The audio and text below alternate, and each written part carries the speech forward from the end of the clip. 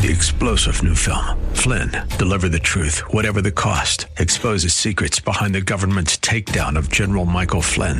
Flynn knew what the intel world had been up to. He ordered the first audit of the use of contractors. This set off alarm bells. He told the truth. He was the most dangerous person for Donald Trump to hire. They had to get rid of Flynn. Flynn, deliver the truth, whatever the cost. Available now. Watch it today. Go to salemnow.com. salemnow.com. Looking for strategies to help you protect your portfolio in these uncertain times? Visit robblack.com. robblack.com, powered by EP Wealth. I'm going to blend a little strategy with current headlines today. Let's see where the show takes us. Thanks for listening. Happy July 7, 2023. The year's halfway over. Quite a year we're having. The outperformers, the NASDAQ and the S&P 500. The underperformers, the Dow, international markets, and small caps inside the United States. I had a nice little break. I took Monday, Tuesday, and Wednesday off. Thank you for letting me do that. Thank you for not freaking out. Thank you for not sending me an email that said something along the lines of, were you quit? Did you quit? Did you get fired? Nope. Just like you, every now and then I need a little time to recharge. Yesterday was a good news is bad news day, and the strong private sector ADP employment report showed jobs were added 2 times more than forecast. Treasury yields surged to 4% plus, indication that investors expect the Fed to resume hiking interest rates to cool down the job market. I think that's all true. Today, we're going to get another labor report, the first of the month inside the United States, called non-farm payrolls. That's the one that I think is the most important to pay attention to. I know that sounds dramatic, but you got to go with me. And when I say it kind of is dramatic, if Americans have jobs, and I would say somewhere around 4 to 5%, 5% unemployment, it starts to becoming bad for the stock market. 4% getting better, 3% great. It's not quite the right way I want to say that. Give me a couple more days to work on that phrase, but that's where I'm at. The June employment report was mixed. That's playing into the narrative today. We are dealing with a new quarter and a new month in the back half of the year, where people are in my industry are going to say, how did the first half go? Let's bet a little bit differently on the second half. I just saw a headline that I'm going to have to digest during the commercials, but that is for another time. Okay, I need to get to our job. A couple headlines out there. Japan's prime minister may reportedly reshuffle his cabinet. Japan's doing quite well. Their stock market finally, after 20 plus years. Malaysia left its policy on rate unchanged at 3%. The EU is reportedly looking to withdraw from the International Energy Charter Treaty. South Korea's May current account surplus reached $1.9 billion. These are all the type of headlines that you have to be willing to go through. The employment situation report for June. Non-farm payrolls. Average hourly earnings, unemployment rate, and the average hourly week are what we're paying attention to. That's the data. They're all slightly different. Let me go over what I just said and show you how it actually works. The June unemployment rate was 3.6% versus 3.6% expectation. Last month, it was 3.7%. So employment in the United States is getting lower and higher and higher is the right way of saying that. We're pretty fully employed. You're not going to see an unemployment rate going down to 2%. Okay, I shouldn't say you're never going to see it, but I don't think you will. June non-farm payrolls were 209,000 versus expectations 230. Again, that's actually a weaker number. And so far, we have one stronger number, one weaker number. June average hourly earnings, 0.4% versus 0.3%. Again, about a push. June average work week, 34.4 hours versus the consensus expectation is 34.43. So we're working just a skosh more, slightly inflationary. So the take on all this is going to be that it wasn't a very telling jobs report, in my opinion. The employment population ratio was unchanged at 60.3%. The labor force participation rate, 62.6%. There's been some knee-jerk volatility recently. The 2-year Treasury went from 5.02% to 4.9% right before the release. Something the June employment report won't change is the Fed's view that additional tightening action is likely to be appropriate. I think that's the bottom line for us today. July, we're going to see another 25 basis points. So if you've got money socked away in an interest-bearing account, you're like, woo, sweet, more money. And if you've got money in cash that is doing nothing and it's not exposed to interest rates, you're like, woo, I should put that money to work. That's one of the things. Let's use that as our phrase to get out of this segment. Having money be able to be used to work for you. When the interest rates on the 10-year are at 2%, 2% is not going to give me enough to retire on. It's not going to beat inflation over the long term. So I'm like, I'm going to put money in the stock market. At 3% with the 10-year Treasury, now inflation averages somewhere between 2 and 4%. At 3%, I'm like, I'm still going to put money in the stock market. At 3.5%, I'm like starting to go, okay, that's actually a pretty good return. At 4%, it's a great return. At 5%, it's a fantastic return. I said this to my friend Tony yesterday on the drive back from the mountains. I said, I think this is the year that I put more money into interest-bearing accounts than I ever have in my life. Does that make me feel old? Yes. But it's also 20 years ago when rates were competitive to put money into CDs and 2-year treasuries. I wasn't having it because I was too young. I was just barely, 30 years old. No, too young for me to be in bonds then. But as I'm getting older, I don't mind taking this 5% that I'm getting now. That's about all that we have for the employment report. Again, there's some mixed numbers in it. I don't think there's anything to get excited about. I think if the Fed's going to raise interest rates in July. The labor market is causing the Fed grief because inflation really won't break to that 2% level from 4% until we lose jobs and people stop spending on airports or in airports, on travel, on massages, on things that make you feel good, non-discretionary items. Losses in a few mega caps are weighing on the broader market, so we're seeing a little bit healthier of the breadth on the market today. Again, we want small caps and international not to do as well as big caps and tech-heavy companies. But we want it more even than it's been. Yesterday, the NASDAQ was down 0.8%. The S&P 500 was down 0.8%. The Dow was down 1.07%. Yesterday was the good news is bad news that we already talked about. The ADP employment report showed private sector jobs added a lot of jobs. And again, that was shown today, but a little bit more mixed on a broader employment report. It's more legit. It measures more than ADP does. So I don't think the market's really overreacting to it. Oh, did you see Threads is now up to 50 million users? Just like that, it's going to catch Twitter. No, it's not going to catch Twitter. But the smack talk is huge between Elon Musk and Mark Zuckerberg. And if there's one thing that I hate, or I don't hate, I find it silly and entertaining all at the same time. Because it's not really news, but they're feuding via tweets and via threads. And it's kind of funny. Meta only needs 1 in 4 Instagram users to use Threads monthly for it to be as big as Twitter. And I think they're going to get there. So it's a nicer, more kind area than Twitter. And it's visually makes a little bit more sense. I'll let you know when I join into Threads officially. You can find me online at Rob Black Show, Twitter Rob Black Show, YouTube Rob Black Show. Maybe one day soon we'll get the Instagram Threads Rob Black Show. I'm Rob Black.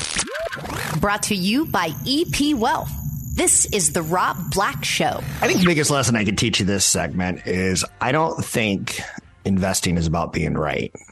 I think it's about comparing choices. and making the wiser of the two. Now, it's not just choices like Amazon versus Macy's or Meta's Threads versus Twitter. I think it's bigger than that. Apple versus everyone else. I think sometimes the comparison is you're looking for, how much sales does how many dollars in sales does the company record? What are the profit margins? Do they have exposure to more markets overseas? I think comparison is really, really important. I told you numerous times, one of the best business books to learn about comparing companies is The Death of Competition. And it helps you when you can identify who the leaders are. Time to investing, the difference between SAP and Siebel and Oracle and Informatica. It really helps if you see, company A's got sales that are 10 times bigger than company B. That's important. It depends on what you're looking for. Are you looking for the safety? Are you looking for margin improvement? Are you looking for a revenue story? So learning how to compare companies, wildly important. I was alive and investing at a time when you could still invest in Kmart. I never did. Because every time I went into Kmart, it was a lot like the movie Rain Man. It sucked. It was not a consumer experience that I enjoyed. For some reason, I've only been in one Walmart in my life, which is a really weird thing to say. But it was kind of nice. It was in Hawaii, where I think even bad is kind of nice, more often than not. So market is digesting the mixed June employment report. Back to comparison. I want to stick with this for a couple minutes. Amazon's facing off with Macy's big time. Macy's used to have a summertime sale that I'm young enough that in the 1990s, pre-Amazon, I would say if I'm going to buy a suit, I'm going to buy it on one of their super sales. Now, in the last 15 years, I think I've been into a Macy's once. That was to buy a jacket and pants for a funeral. Where I didn't have time to get it wrong by having it delivered or going to a tailor. Macy's and Nordstrom's, many, many men get their suits from because there's a lot of stuff off the rack that priced a little bit better than designer or designer brands that are priced a little bit more reachable. And again, I was a younger man, but Macy's sales event runs Thursday through July 12th. It's overlapping with summer deals announced by Amazon, by Target, by Circle Weeks, Best Buy.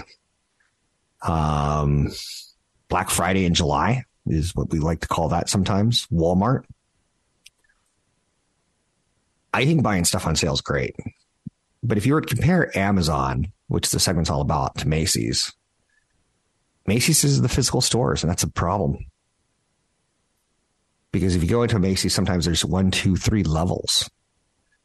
And again, if you're looking for the men's section, it's always going to be on level 3 when you walk in on level 1.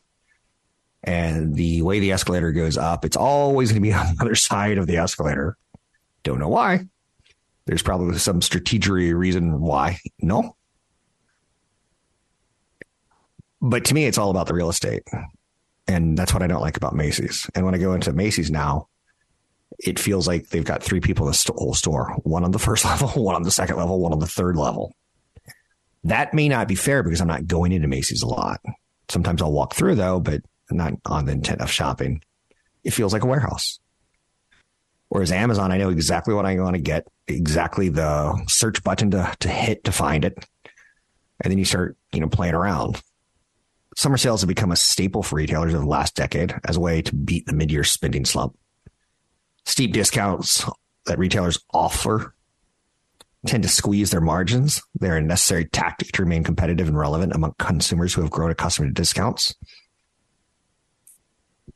Amazon's 2-day Prime event, which the stock tends to rally into, will lead to $13.1 billion of online spending, up from 9.5% last year.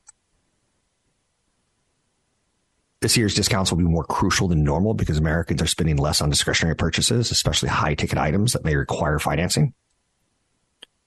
That's where Target is a loser of a retail right now. I own shares of Target, bought them recently. It's a loser because their customer is the exact one who hurts from a recession. Prime Day shoppers plan to spend $250 on summer sales this year, down from $388 in 2022 and $594 in 2021. Wow. $250 down from $594. That tells you something's on the horizon, no? On Thursday, Walmart and Target both launched their back-to-school savings campaigns, which will last through the summer. Walmart is enticing customers by offering its back-to-school assortment at the same prices as last year. Target, meanwhile, is giving teachers and college students a one-time 20% discount on an entire shopping trip. Do you remember going to the department stores and getting everything you need for the whole school year? And you're trying to be like a supply chain manager. Like, I think I'm going to need 6 notebooks, 2 packs of loose leaf paper. No, 3, just in case, 3. And then it's all gone in the first month, or you have extra supplies at the end of the year. But now let's move on from Macy's and Amazon. And again, there's no brainer to me. Amazon's the right choice for long-term patient investor. Meta's Twitter rival Threads explodes to 50 million signups one day after launch. Now, that's not all that impressive, and they're not going to try to monetize it. If you're looking to look at Facebook as Meta and go, I bet they're going to monetize this puppy as fast as they can. They're not. They're going to wait till they hit probably 100 million. And they should be able to get that in a couple weeks. The text-based social media platform already has more than 50 million signups. According to The Verge, reported that users had already posted more than 95 million posts and 190 million likes. To me, again, it has a nicer play where people sign up on Twitter that when we originally did, we didn't know what we were going to do with it. I figured out I can scroll through headlines. I never tweeted a friend, hey, I'll be there in 5 minutes. But on Instagram, you're oftentimes posting stories about what you did this summer. I went to see Taylor Swift. And now suddenly you can send out a text message saying I went to see Taylor Swift. And you do a poll on Threads. Who thinks Taylor Swift is better than Maya Hawke? And it's another way of interacting. And I think Threads is going to do well because of that. And it's really weird because you have 2 different CEOs, Elon Musk and Mark Zuckerberg, where I think Musk is getting sometimes in over his skis. And I think Mark Zuckerberg's just kind of unlikable. But you can't deny his platform has 2 Super Bowls a day on it of eyeballs.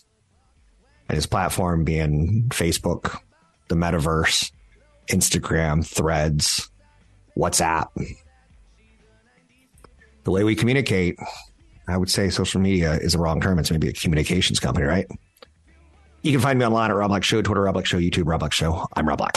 What's the best way to choose a financial advisor? Download our guide at robblack.com. That's robblack.com. Powered by EP Wealth. Kind of a sticky world. Listen to a couple of these stories. Tesla pledged to promote core socialist values in China after its price cuts threatened Chinese EV rivals.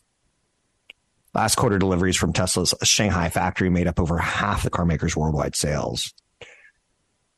In the last 7 to 8 months, probably, we've seen Elon Musk tinker with car prices in the United States, where you could buy a Model X for $100,000. The next week, you can buy it for $90,000. And 2 weeks after that, you can buy it for $110,000. Hate it. But no one seems to object, right? But China's saying, we want you to promote socialist values. And like a true sellout, Elon Musk is like, yep, I'll do that. Whereas companies like Google have left the country instead of saying, nope, I won't do that. It's worthy of note how morals can play into a company's success or failure. Elsewhere in a story of morality, Taylor Swift reportedly agreed to that $100 million promo deal with FTX before the crypto exchange backed out. Now, that's wild.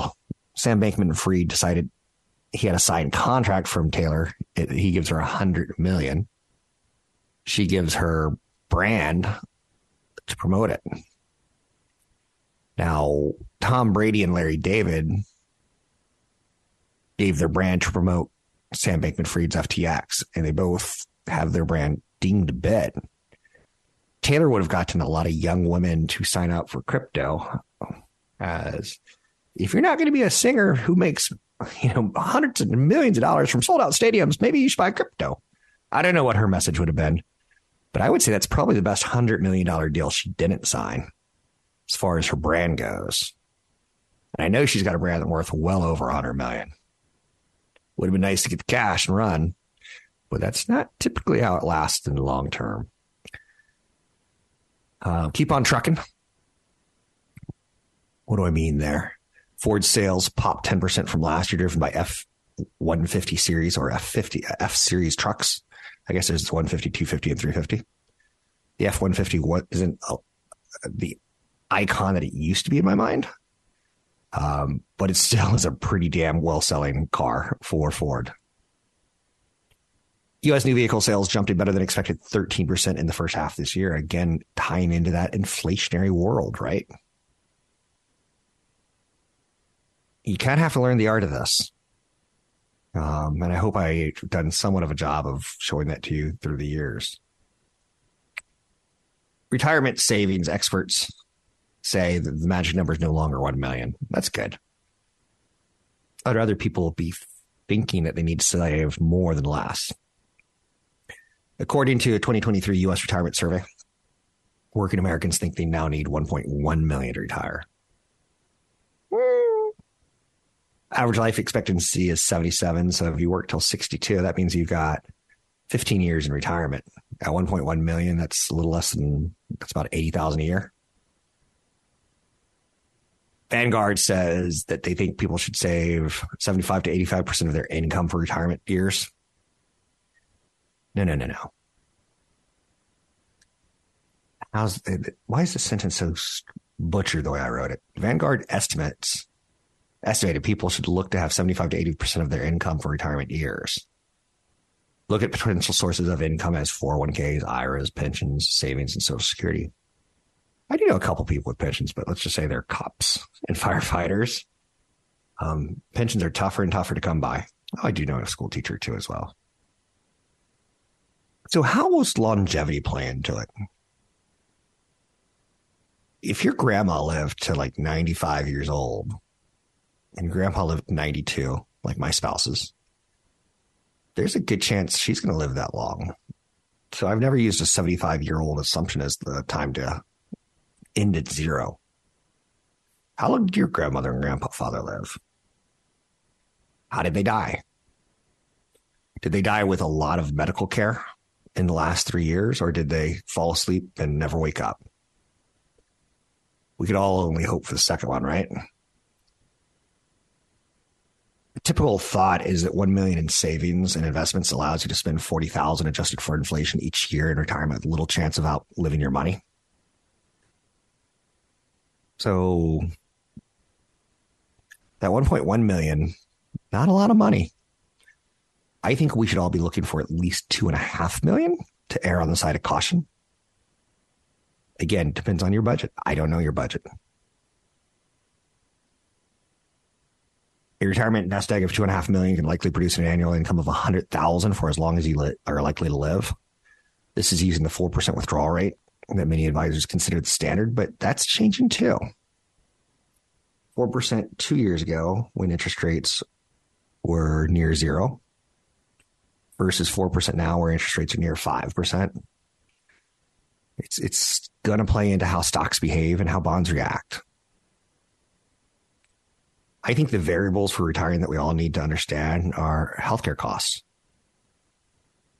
I was talking on TV yesterday and a nurse emailed me and she said, "Oh, you should take a look at your neck. You should have a doctor take a look at it." I'm like, oh, God. And of course, I booked an appointment immediately. But unexpected healthcare costs, $315,000 to cover healthcare costs after you retire. That's part of that 2.5 million that you need to save. Inflation. It can be powerfully influential, as we've learned in the last 2 or 3 years. You need to have cash on the sidelines and a cash equivalent. It could be a laddered CD for those times when there's a market downturn where you don't want to be selling your stocks at a low to fund your retirement needs. ideally you're having dividends. Ideally, here's my ideal. You have a 1-year CD, a 2-year CD, and 3-year CD. So your 3 years of savings are tied up in there evenly. So if your budget's $100,000, you've got $300,000 in 3 1-year, 3 CDs, 1 year, a 2-year, and a 3-year. So you take the 1 year after the first year, and you use that for your income, and you buy another 3-year CD.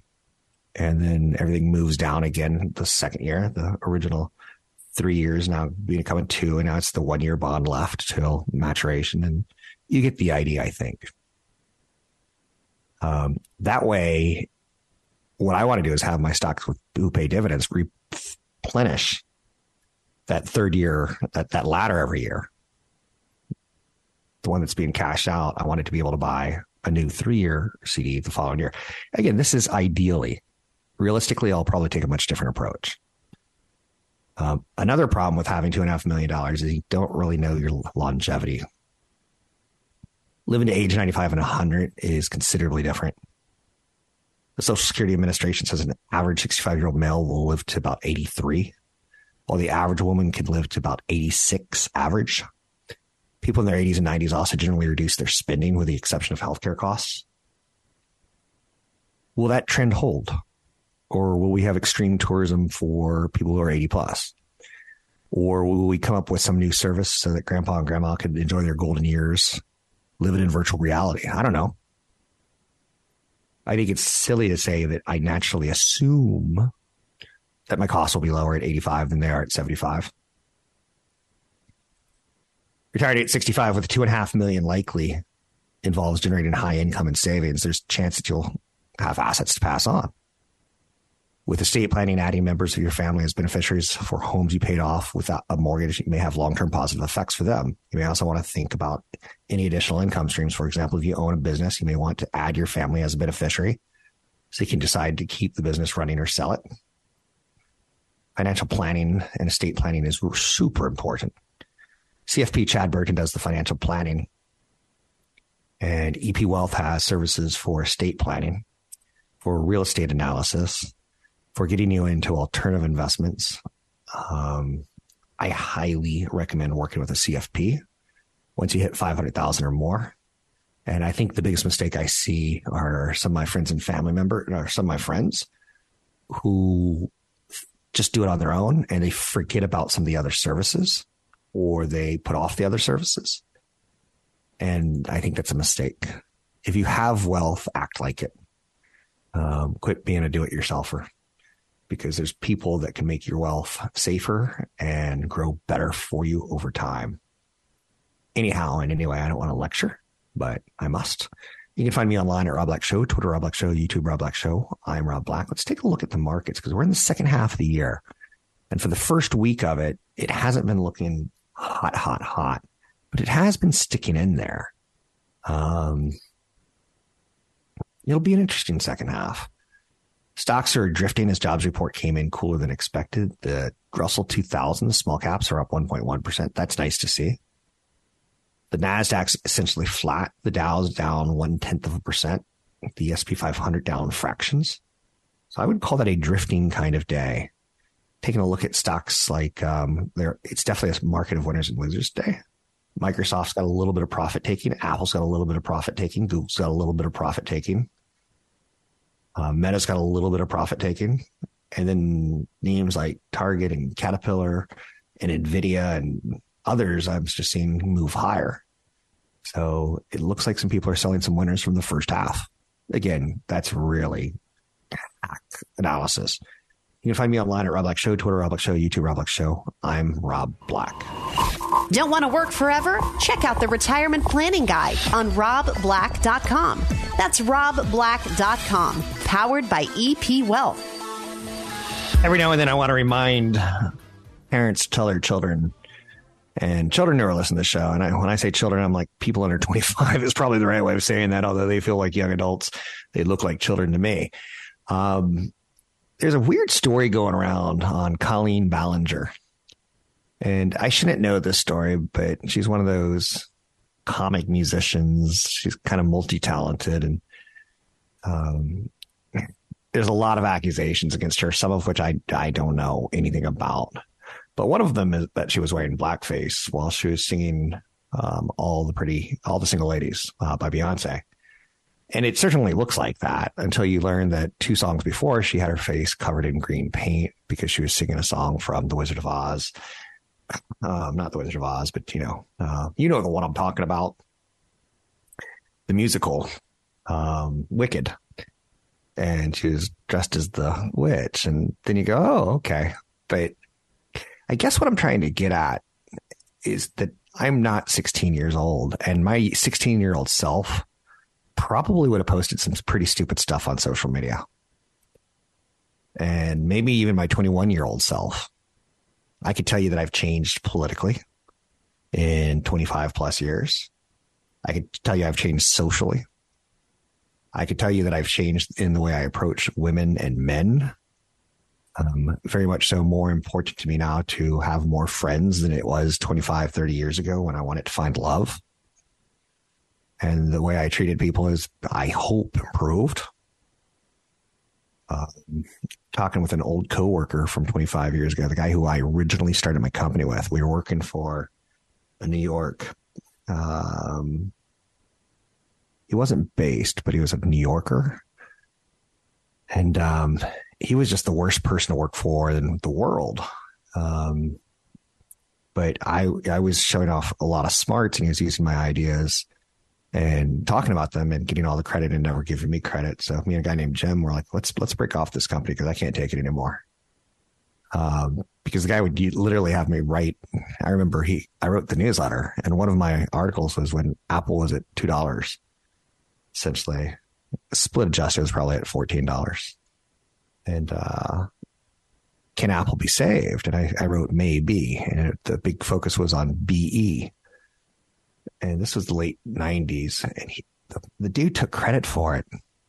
And B Operating Systems was run by a company named Jean-Louis Gasset. And the graphic user interface in the 1990s of Apple and Mac, PC wasn't the greatest. Windows 95 improved. Mac improved it a little bit more. Jean-Louis Gasset went really over the top. And ultimately, Apple did not buy B, which was what I was implying in the article. But they bought Steve Jobs' old company Next. Not old company, but the company started after Apple. But Jean-Louis Gasset kind of stuck with me. I guess the point of this segment is make sure your kids don't post a lot under the age of 25, or tell them that could really come back to haunt you. I'm seeing it again and again and again and again. And in this case, it was the comedian who has a YouTube video that's out of context, and she didn't know that. I have nothing else to say. I don't know if she's guilty or not guilty of some of her other allegations. But this cancel culture is pretty tough on people. And I'll tell you, sometimes I have to, run a statement through my head before I say it out loud. Today, we're digesting the mixed June employment report that played into the soft landing narrative. We're talking about losses in a few mega caps weighing on the broader markets, which I'm fine with. They've had great years. Treasury yields are pulling back from yesterday. Yesterday was nuts. I was driving as the last 3 hours of the market were closing. And it was not lost on me that, wait, where did the 10-year yield go? So if you look at a 1-week chart on the 10-year Treasury, and you could do this at Google's finance website or Yahoo's finance website. Today we're sitting at 4.03%, but we were as high as 4.6, 4.07. So we're not pulling back a lot, but it's been pretty dramatic. So we're above 4. We started the week off on Monday at 3.8. So that's a big move in 1 week. Big move. Russell 2000 is a winner today. I like seeing that. Russell 2000 really plays into regional banks and 10-year treasuries. Russell 2000 is, hey, me and Jason's running the board right now. Let's start a DJ company. I'm like, oh, he's like, yeah, let's do it. I'll do the DJ and you can do the management. He's a great DJ, by the way. If anyone ever needs to hire a DJ, That's his skill set. So one of my thoughts here in particular was the Russell 2000 is made up of a lot of small companies like that, of 10 people companies. And they tend to borrow money because, hey, let's change from just party DJs to wedding DJs, or let's teach kids a DJ summer camp. And at summer camp's we're going to have to rent a building. We're going to have to get some DJs coming in who are going to be working for less money than we work for. And it's going to be a lot of work. But that's what the Russell 2000 shows me. It's the entrepreneurial side of America. But the entrepreneurial side needs regional banks, because companies like Goldman Sachs and Morgan Stanley, Citibank, when we go to, they're going to go, you're too small for us. Sorry, we want bigger deals. Regional banks, sometimes they work on a handshake. So we want to see regional banks and Russell 2000 do well. And regional banks, due to Silicon Valley Bank, got really tight. They got really nervous. They don't want to lend money in case people have a run on the banks and they go down like Silicon Valley Bank did.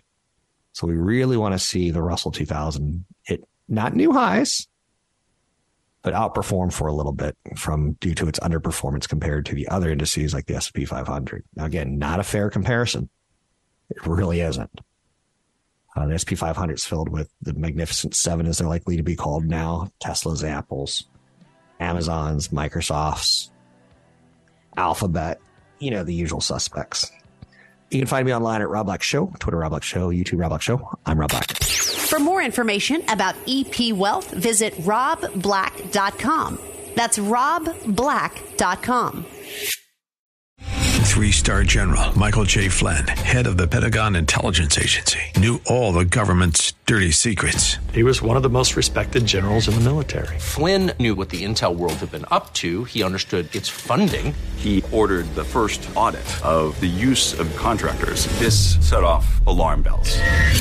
The explosive new documentary, Flynn, Deliver the Truth, Whatever the Cost, uncovers the facts behind this scandal. Flynn told the truth. He was the most dangerous person for Donald Trump to hire. I find out the worst enemy that I'm going to face in my life is right here in America. They took my assessment and they wanted me to change it. And I was like, I'm not changing it. They had to get rid of Flynn. With in-depth interviews, archival footage, and never-before-seen personal records of the man behind the headlines. I just felt like I was drowning. Flynn, Deliver the Truth, Whatever the Cost. Available now. Watch it today. Go to salemnow.com. salemnow.com.